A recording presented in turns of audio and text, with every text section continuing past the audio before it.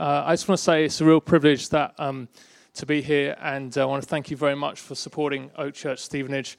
We're one of your kingdom partners. I'm not quite sure entirely how it came about. Sometimes with God, you never quite know how it comes about, but we're really grateful. Oak Church, just really quickly, we planted out of a church called Soul Survivor Watford, which you may or may not have heard of. I was a pastor there for 9 years. I was ordained there, and we left Watford actually 7 years ago on Thursday, and we started the church. The team arrived in January. We started the church Easter 2015. It's been a crazy journey, a fun journey. We started with 5 young adults, 18 to 22, and Shart and I, they were the core 7. And then and we're youth-focused, and I'll share different things in our journey. And we have a bishop mission order, which basically means that diocese support us and let us minister across Stevenage. And we just we want to see young people meet with Jesus. We're all age, multi-generational, but we steer young. I was given a passage to look at by you, and I'm just going to read it, but I thought you gave me a different passage. So I kind of had semi-prepared a different talk. But I'm going to, Chris basically said to me, it's very inconvenient he's got COVID, to be honest with you, because he did say to me yesterday evening, if you're not very good, we won't invite you back. So I thought that was pretty honest, really. I mean, he didn't even have the audacity to turn up. That's COVID, but we will pray that he gets over it, obviously, because it's a horrible, horrible disease. So 2 Corinthians 2, 15 to 17, for we are to God the aroma of Christ among those who are being saved and those who are perishing. To the one we are the smell of death, to the other the fragrance of life. And who is equal to such a task? Unlike so many, we do not peddle the word of God for profit. On the contrary, in Christ we speak before God with sincerity, like men sent from God. And then the verse that I thought you asked me to speak on, but you obviously didn't, but I'm going to mention it anyway, is 2 Corinthians 5:7, which is, we live by faith, not by sight. And I'm going to try and morph the two passages together. So, yeah. So there's been 2 Corinthians is an epic book in the Bible. I'm sure you would agree. It has those sort of nuggets of faith. In 2 Corinthians 12, Paul reminds us that when we're weak, then we're strong. And that's an iconic passage. And so many times I've been challenged by that. And there've been times in Stevenage we've been smashed apart in all directions. With funding was withdrawn and all of that. And you realise quite quickly, unless you rely on God, then it's not going to work. Now, I want to be honest and say that I don't find relying on God easy.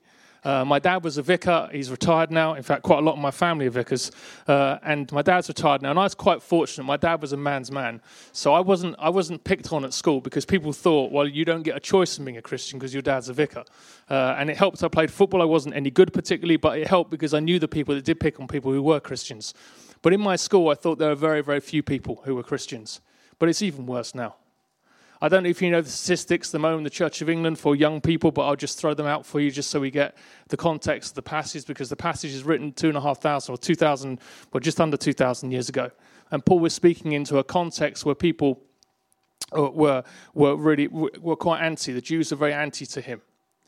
And if you look at the number of people today who are anti to Christianity, my cousin is training to be a teacher, and he was saying to me this week, he's saying, like, Adam, the whole of our school is just steered against Christianity. He says, I listen to what the RE teachers teach the young people about Christianity, and it's like, no wonder they don't believe. So the stats in the UK, just to throw it out, just to give you the context of where we are today, is that there are 16,500 parishes in the Church of England. 40% have zero under 16s. Another 4,000 or 5,000 parishes have 5 north of 16s. That's zero age, north of 16s. And 1%, just under 1% have more than 25, which I imagine is probably where you might be. So if you've ever thought you're poor with young people and children, in the Church of England's terms, you're super rich. And that's quite sad, isn't it? I mean, that's and I was in a talk with a guy recently, and he was saying, he was really honest. He said, unless the church turns around its heart for young people, by the year 2030, which is 8 years ago, in 8 years' time, in 6 weeks' time, if you like, most churches will have like none. And so it's really critical. And Paul was speaking at a time where there are other challenges, but it was equally critical. And Paul Barnett, in his commentary on the Bible Speaks Today commentary on 2 Corinthians, describes 2 Corinthians 2 as a magnificent theological passage that the power of God is brought to bear on us in our weakness. So I was last here 2 years ago, just before COVID. None of us saw it coming. I didn't own a face mask or anything like that. And the world has changed in that time. But in the time that Paul was speaking, there were other challenges. What is it about the smell? What is it about that aroma that made it so interesting? Why was it brought in there? Well, Paul was a Roman citizen, as you know, and he had a dramatic encounter with God. He was someone who had murdered Christians. And then he encountered God in this Damascus Road experience where God bellowed out from the sky, Paul, Paul, why are you persecuting me? And he sort of turns around, if you know the story, he can't see anything and he's led into the city. But he was a Roman citizen. And the uniqueness of the smell was that the Romans, as we know, were empire builders. St. Albans is a stunning city, and as we know, was one of the first Roman places in the UK. But what they did is when they won a battle, they would burn incense. Because you smell before you see. And so what would happen is that when they conquered some far-flung place, they would light this incense 2 or 3 miles before they arrived in different cities, before they arrived in Corinth, before they arrived in Ephesus, before they arrived in Galatia. And the people of the city would know they'd won. And Paul was basically saying to this audience, look, you may feel I'm not very qualified to speak because I used to murder Christians, but I have encountered Jesus all in. And as I was praying for you in Cornwall, Charlotte and I have been away this week. It seems to be the week that pastors go away. Advent's coming up. See you later. Someone else can leave the church. You came to mind at sort of 5 a.m. on Friday morning, which is the morning we're driving home. And I just wondered if maybe God was saying a few things. And I'm just going to throw them out, really. And then, I guess you take as you wish. So the first is, what do you smell like as a Christian community? When people get that leaflet through their door, there's now going to be a lot of fear because we've seen Boris Johnson announce all these things. It feels like, oh man, in 20 months, here we go again. And I've got my booster jab booked for Friday morning and stuff, and I'm not really looking forward to it, but I think, it's a necessity. But what do we smell like? Because what people don't want to see is a triumphalism. They tried that in America. He was called Donald Trump. It didn't work out very well in the wider scheme of things. I'm not making a comment on American politics, but what happened on Capitol Hill, whether you were pro or pre, wasn't cool, wasn't good. What do you smell like as a church? What do we smell like in Stevenage? What is the context of the community, the mission field that you're speaking into? I looked this morning just on the number of people that lived in Chesham, and according to the 2011 census, which obviously is 10 years old now, so it's coming out again, it's 21,000 people who live in Chesham. And I looked at Chesham Boys. Is that the right pronunciation? Because I know people are quite particular on how it's pronounced. So Chesham Boys apparently is 3,200. Now, if you take the fact that in Buckinghamshire there are 10% of people between the age of 10 and 17, that would imply that in Chesham Boys you have maybe sort of 300 young people. And in Chesham as a place, you have 2,000 young people. And I guess I want to ask you, not to be provocative, in Stevenage there are 10,000 young people. What are you bringing? What smell are you revealing to change the curve, which is that we're going in the wrong direction with young people? What is it that young people are seeing from you? And it's not just, the young people are there, we'll just let them, looking up to them. Or maybe to be contentious, Paul was like, we don't want to smell like the triumphant Roman soldiers. We want to smell like Jesus. And as a community, what I always love about whenever I come here is that I always feel like you smell like Jesus. You look like Jesus. You want to follow Jesus. The worship in here is fantastic. But you can't get 2,000 people in here. You can't get 2,000 young people in here. And you can't get 20,000 here, at least not legally. Risk assessment, people can stand in the corridor. So So I guess the question I'm asking is, what does it smell like away from here? If I lived in Chesham, why would I want to come to St. Leonard's over Christmas if I get a leaflet through my door? Charlotte and I are selling our house in Watford tomorrow.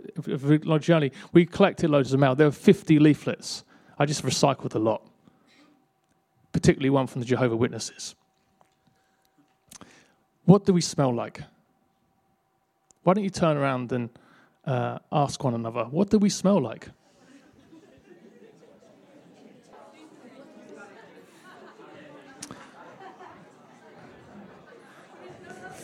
The other thing that Paul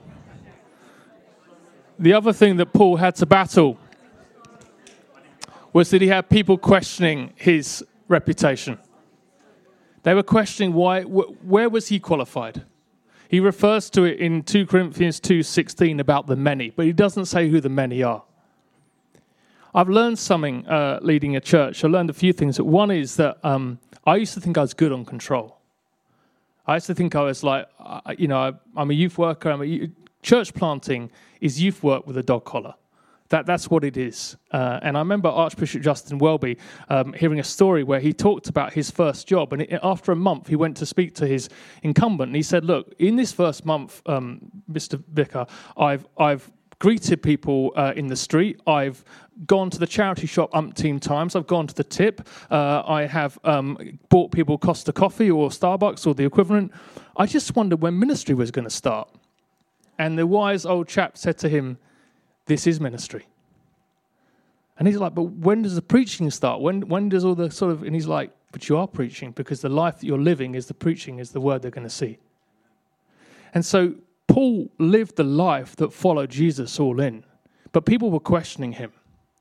About 20 years ago, Charlotte and I lived in Surrey, and a well-known, international, global superstar church community decided they were going to plant in Surrey. And they plant in London, and they are, I'm not going to name them because I don't think it's important, but they, if I said to them, you would have heard of them. It's not Soul Survivor, just so we're clear. And they planted with us in Stevenage. And so there was uproar in the local community. Because if these guys rocked up, there would be like, we're going to lose all our young people. We just are. So these guys, this global superstar thing, heard about it. And what did they do? They sent their wives to face the pastors. Now, I really wish I'd been invited. It was one of those things where you kind of you want to be invited, but I wasn't a vicar, I was a youth worker. And so what did the clergy do? They couldn't be angry with all these glamorous-looking Southern Hemisphere wives. So they used their best arguments in terribly well-spoken English to convey their concerns, which were really about insecurity. And what Paul is addressing here is the many. It's not about your CVs. I don't care that you went to London School of Theology. I don't care that you went to St. Mellitus. I don't care where you went. It doesn't count. What counts is the aroma of Christ. It's about the conversion that we know that we're all in. And I guess I want to ask you, second question, are you all in as a community? Or is it hokey-cokey faith here? Is it your bit of yous in and a bit of yous out? You look at the plans, the church building, and like, how long is that going to take? I'm not up for that, so I'm going to withdraw. But then you hear about the mission field, then you jump back in. Do you practice musketeer theology here as a church? One for all and all for one. Like, you're all in. We have to be all in. And you can say, well, that's okay for you to say. And you're right, it's okay for me to say. But there's 4 witnesses in the room who can say, are we all in Stevenage? The team know, and most of our team is under the age of 25, because they have to be, because we're a youth-focused church. And I'm old, I'm 49. Or older, of course, not old. The team know that we try to be all in together. And they know that if they make a mistake, it's my fault. And I'm not just saying it to be nice, it's my fault, it's on me. But if they succeed, it's on them. That's just the way I want to be. That's the way I was taught in Watford. Mike P was great. If we make a mistake, it's on him. We succeed, it's all of us. And I think that's the way it is with Laurie and Chris. That's what really draws me. This church, you're the first church, apart from the one that sent us, that invited my wife and I to something to come and be. We do loads of serving, but no one else had invited us to come and just be at something. And you paid for us. And you gave us a really nice room, which my wife particularly appreciated. you're an amazing church community. You're a splendid family. And sometimes you just pat yourselves on the back and say, thank you. But let's keep sharp, eh? It's no good going to the gym for 1 year, getting super fit, and then the next year eating donuts every day and never going again. Paul is basically saying, let's stay fit together. Are you all in? Because one of the things about this pandemic is it's leveled the playing field. This global superstar church now is in the use for the wrong reasons. Their playing field has been leveled. Our playing field has been leveled. We've lost people in this pandemic. We've lost older, mature Christians who we really wanted. Not because they hate us, they're just their children. Some have said their children don't follow God anymore, they don't want to come to church anymore. I mean, I kind of said to them that church isn't really for those that follow God, it's for everyone, but that's semantics. But we've also gained young adults, which is lovely, but a lot of them come with no faith or a limited faith or a different understanding, and it takes time. And again, what we envy here is you have an all-age community. We have one couple who are retired, and everyone else is younger, but they're shielded, so we don't have that. We miss their wisdom. Solomon is wise and right when he says about the silver hair that you have and stuff. It's a crown of splendor. It's wisdom. The best youth workers for me, and I've been a youth worker 25 years, and you agree or disagree, the best youth workers for me are retired people because they jump a generation. My friends Mike and Mary in their 80s, I took them to Soul Survivor in their late 60s, and I gave them one job. I took them to the festivals for 7-8 years in a row. I gave them one job. So I said, all I want you to do is to love young people. I don't mind how you do it. I don't care how you do it. Just make sure it's legal. And I watched, and they said, look, Adam, we're old. We're not going to sleep in a tent. I said, no, I totally understand that. So they brought their caravan. And I watched young people. They counseled young people all week. And one night, I went into their caravan, and we took a group of 60, 70 young people. And I went into their caravan, and another young person just left, and they just had trays of Kleenex in their caravan. And Mary was drinking a glass of wine. I said, Mary, I said, it's a dry site. She's like, it's a dry white wine. And I said to her, I said, Mary, look.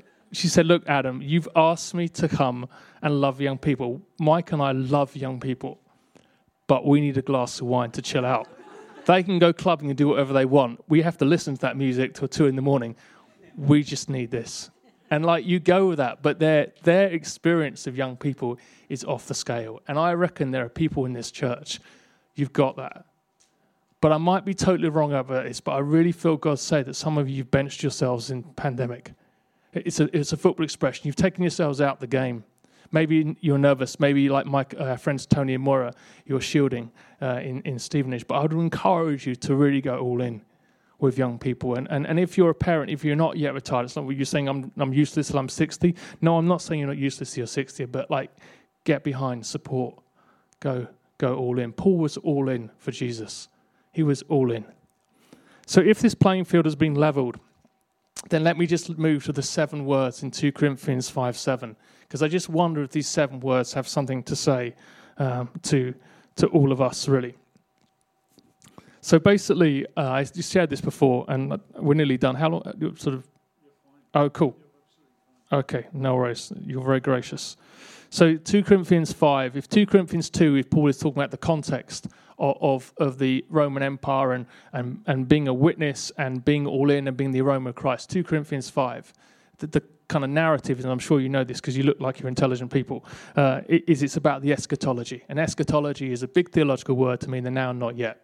So we live in the now that we are Christians, we can follow Jesus through his Spirit, we can engage with him, and the not yet is the world to come. It's the life to come. The imagery that we read about and the kind of the heaven to come, the realm to come.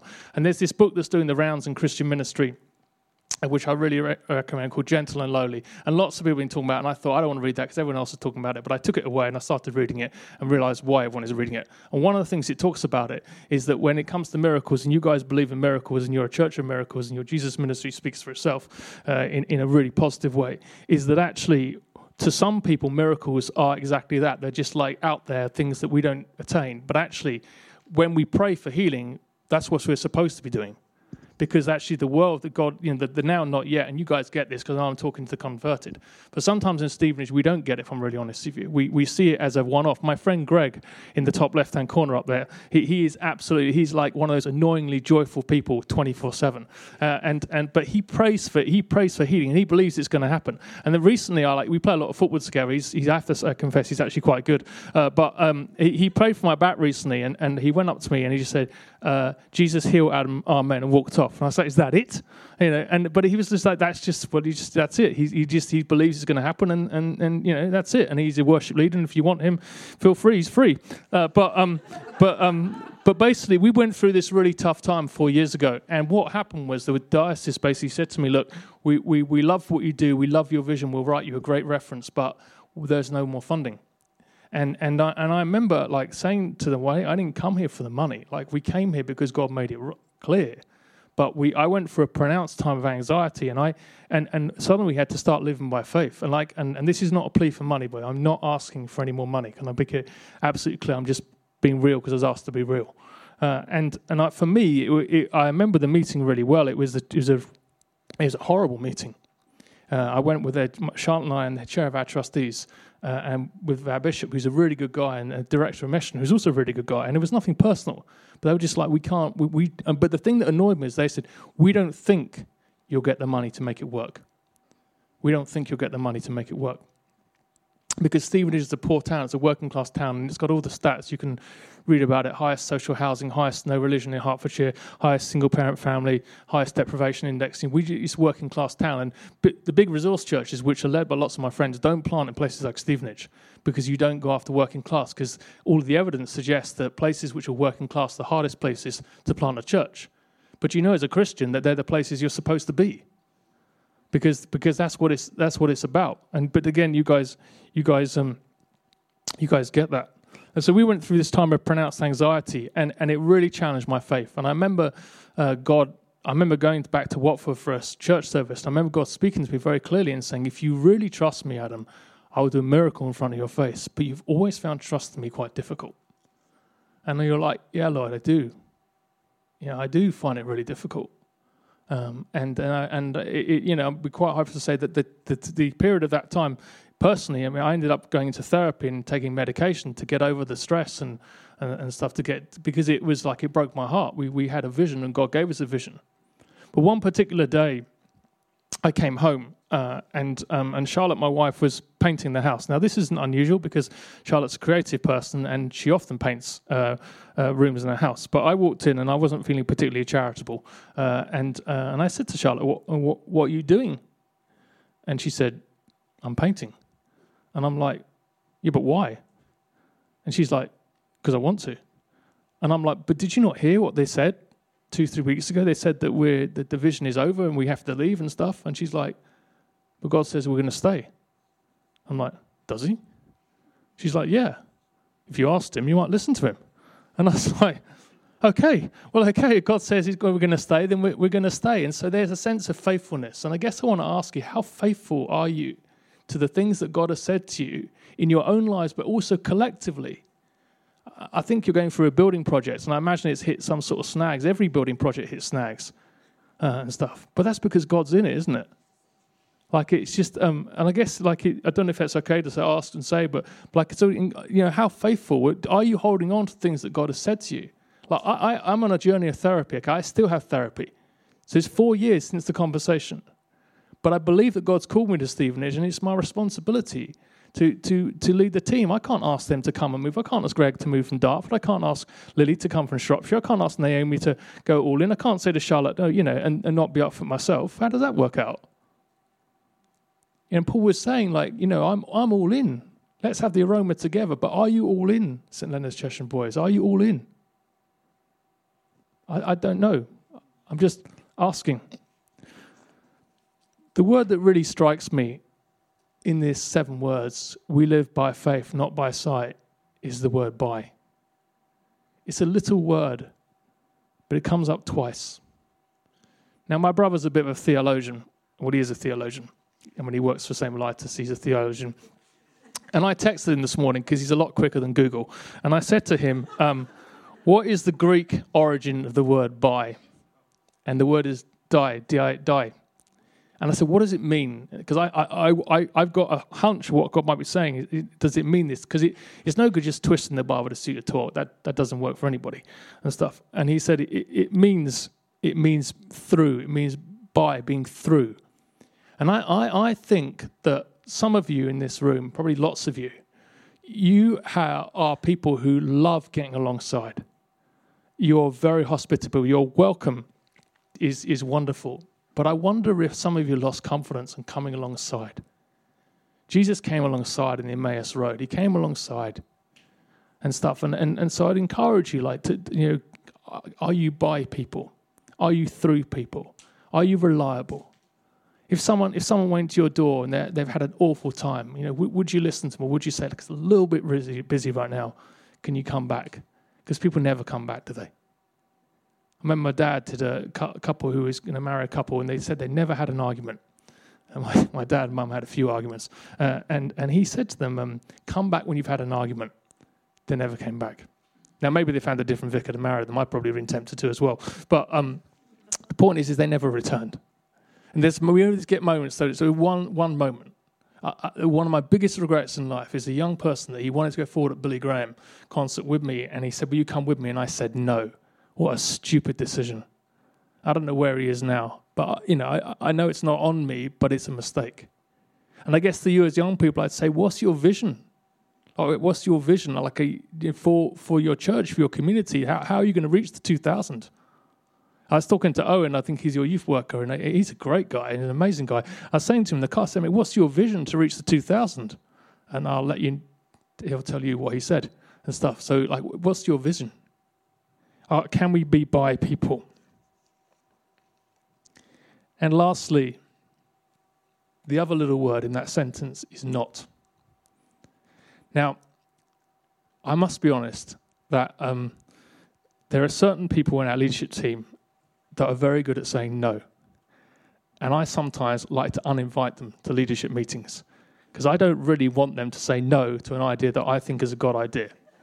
Do you have people like that here who you know who you are, don't you? At Ashton, where I was a youth worker before Soul Survivor, we had a PCC meeting, and most of the guys in that room, men and women, were good at saying no. And I'd feel for the vicar. He'd have a great vision and he'd sell it. And then Duncan would say, "Oh, but that's a really good idea, but how's that going to work?" And then Cheryl would say, "What's it going to cost?" And then Martha would say, "Do we really have the team?" Then Andrew would say, "Do you think anyone will come?" And then David would say something like, "Well, Bob, who's the vicar, it's a lovely idea, but..." And then at the end of it, he'd just go home and sometimes he'd cry, basically, yeah. And I don't know if you're aware of the 5 leadership voices. There's lots of sort of things. There's Myers-Briggs, there's Belbin. So the 5 leadership voices, connector, creative, guardian, nurturer. What's the last one? Pioneer. Thank you. So the guardian is the person that they're a stickler for the rules. And the connector is like me who's a bit of a rule extender, shall we say, politely. And Charlotte and some of our team, top gift is guardian. And I remember people saying to me, risk assessments, you need risk assessment. I'm like, what's a risk assessment?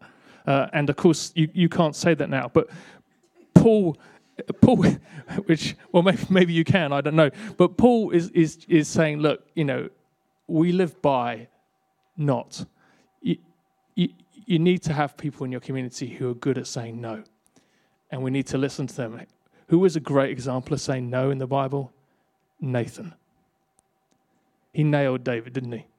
In a really gentle way. If you read that passage, he basically said to David, you have taken another man's wife. And he told a story which annoyed David. And then David, when he told a story about sheep and compassion, which David would get, and then he said, you've done exactly that. I have good friends in my life who tell me when I'm out of line. I made a joke recently, and a friend of mine came alongside, and he said to me, you need to watch your mouth. You need people like that in this church who will say no, not because they're trying to make a point, but because they understand the wider concept. We live by faith, not by sight. And I finish with this. Where are the visionaries? Now, you probably say, we've got far too many visionaries. And that's okay. But the visionaries are the people that you can see it, but you can't see it. Why are we in Stevenage? Because God called us there. One day we may have to leave. It will break my heart. It is a once-in-a-lifetime opportunity. And it matters to me to see young people meet with Jesus. And it should matter to you as well. And I thank you with everything I have for the support. I don't mean to get emotional. I'm sorry, Charlotte. It's a privilege to follow Jesus. We do it all in. We do it together. We do it with vision. But we must listen to those that say no. I've got a little video to finish. But I really do feel that some of you, I might be wrong, I think you benched yourselves in COVID. And God wants to use you powerfully. Amen.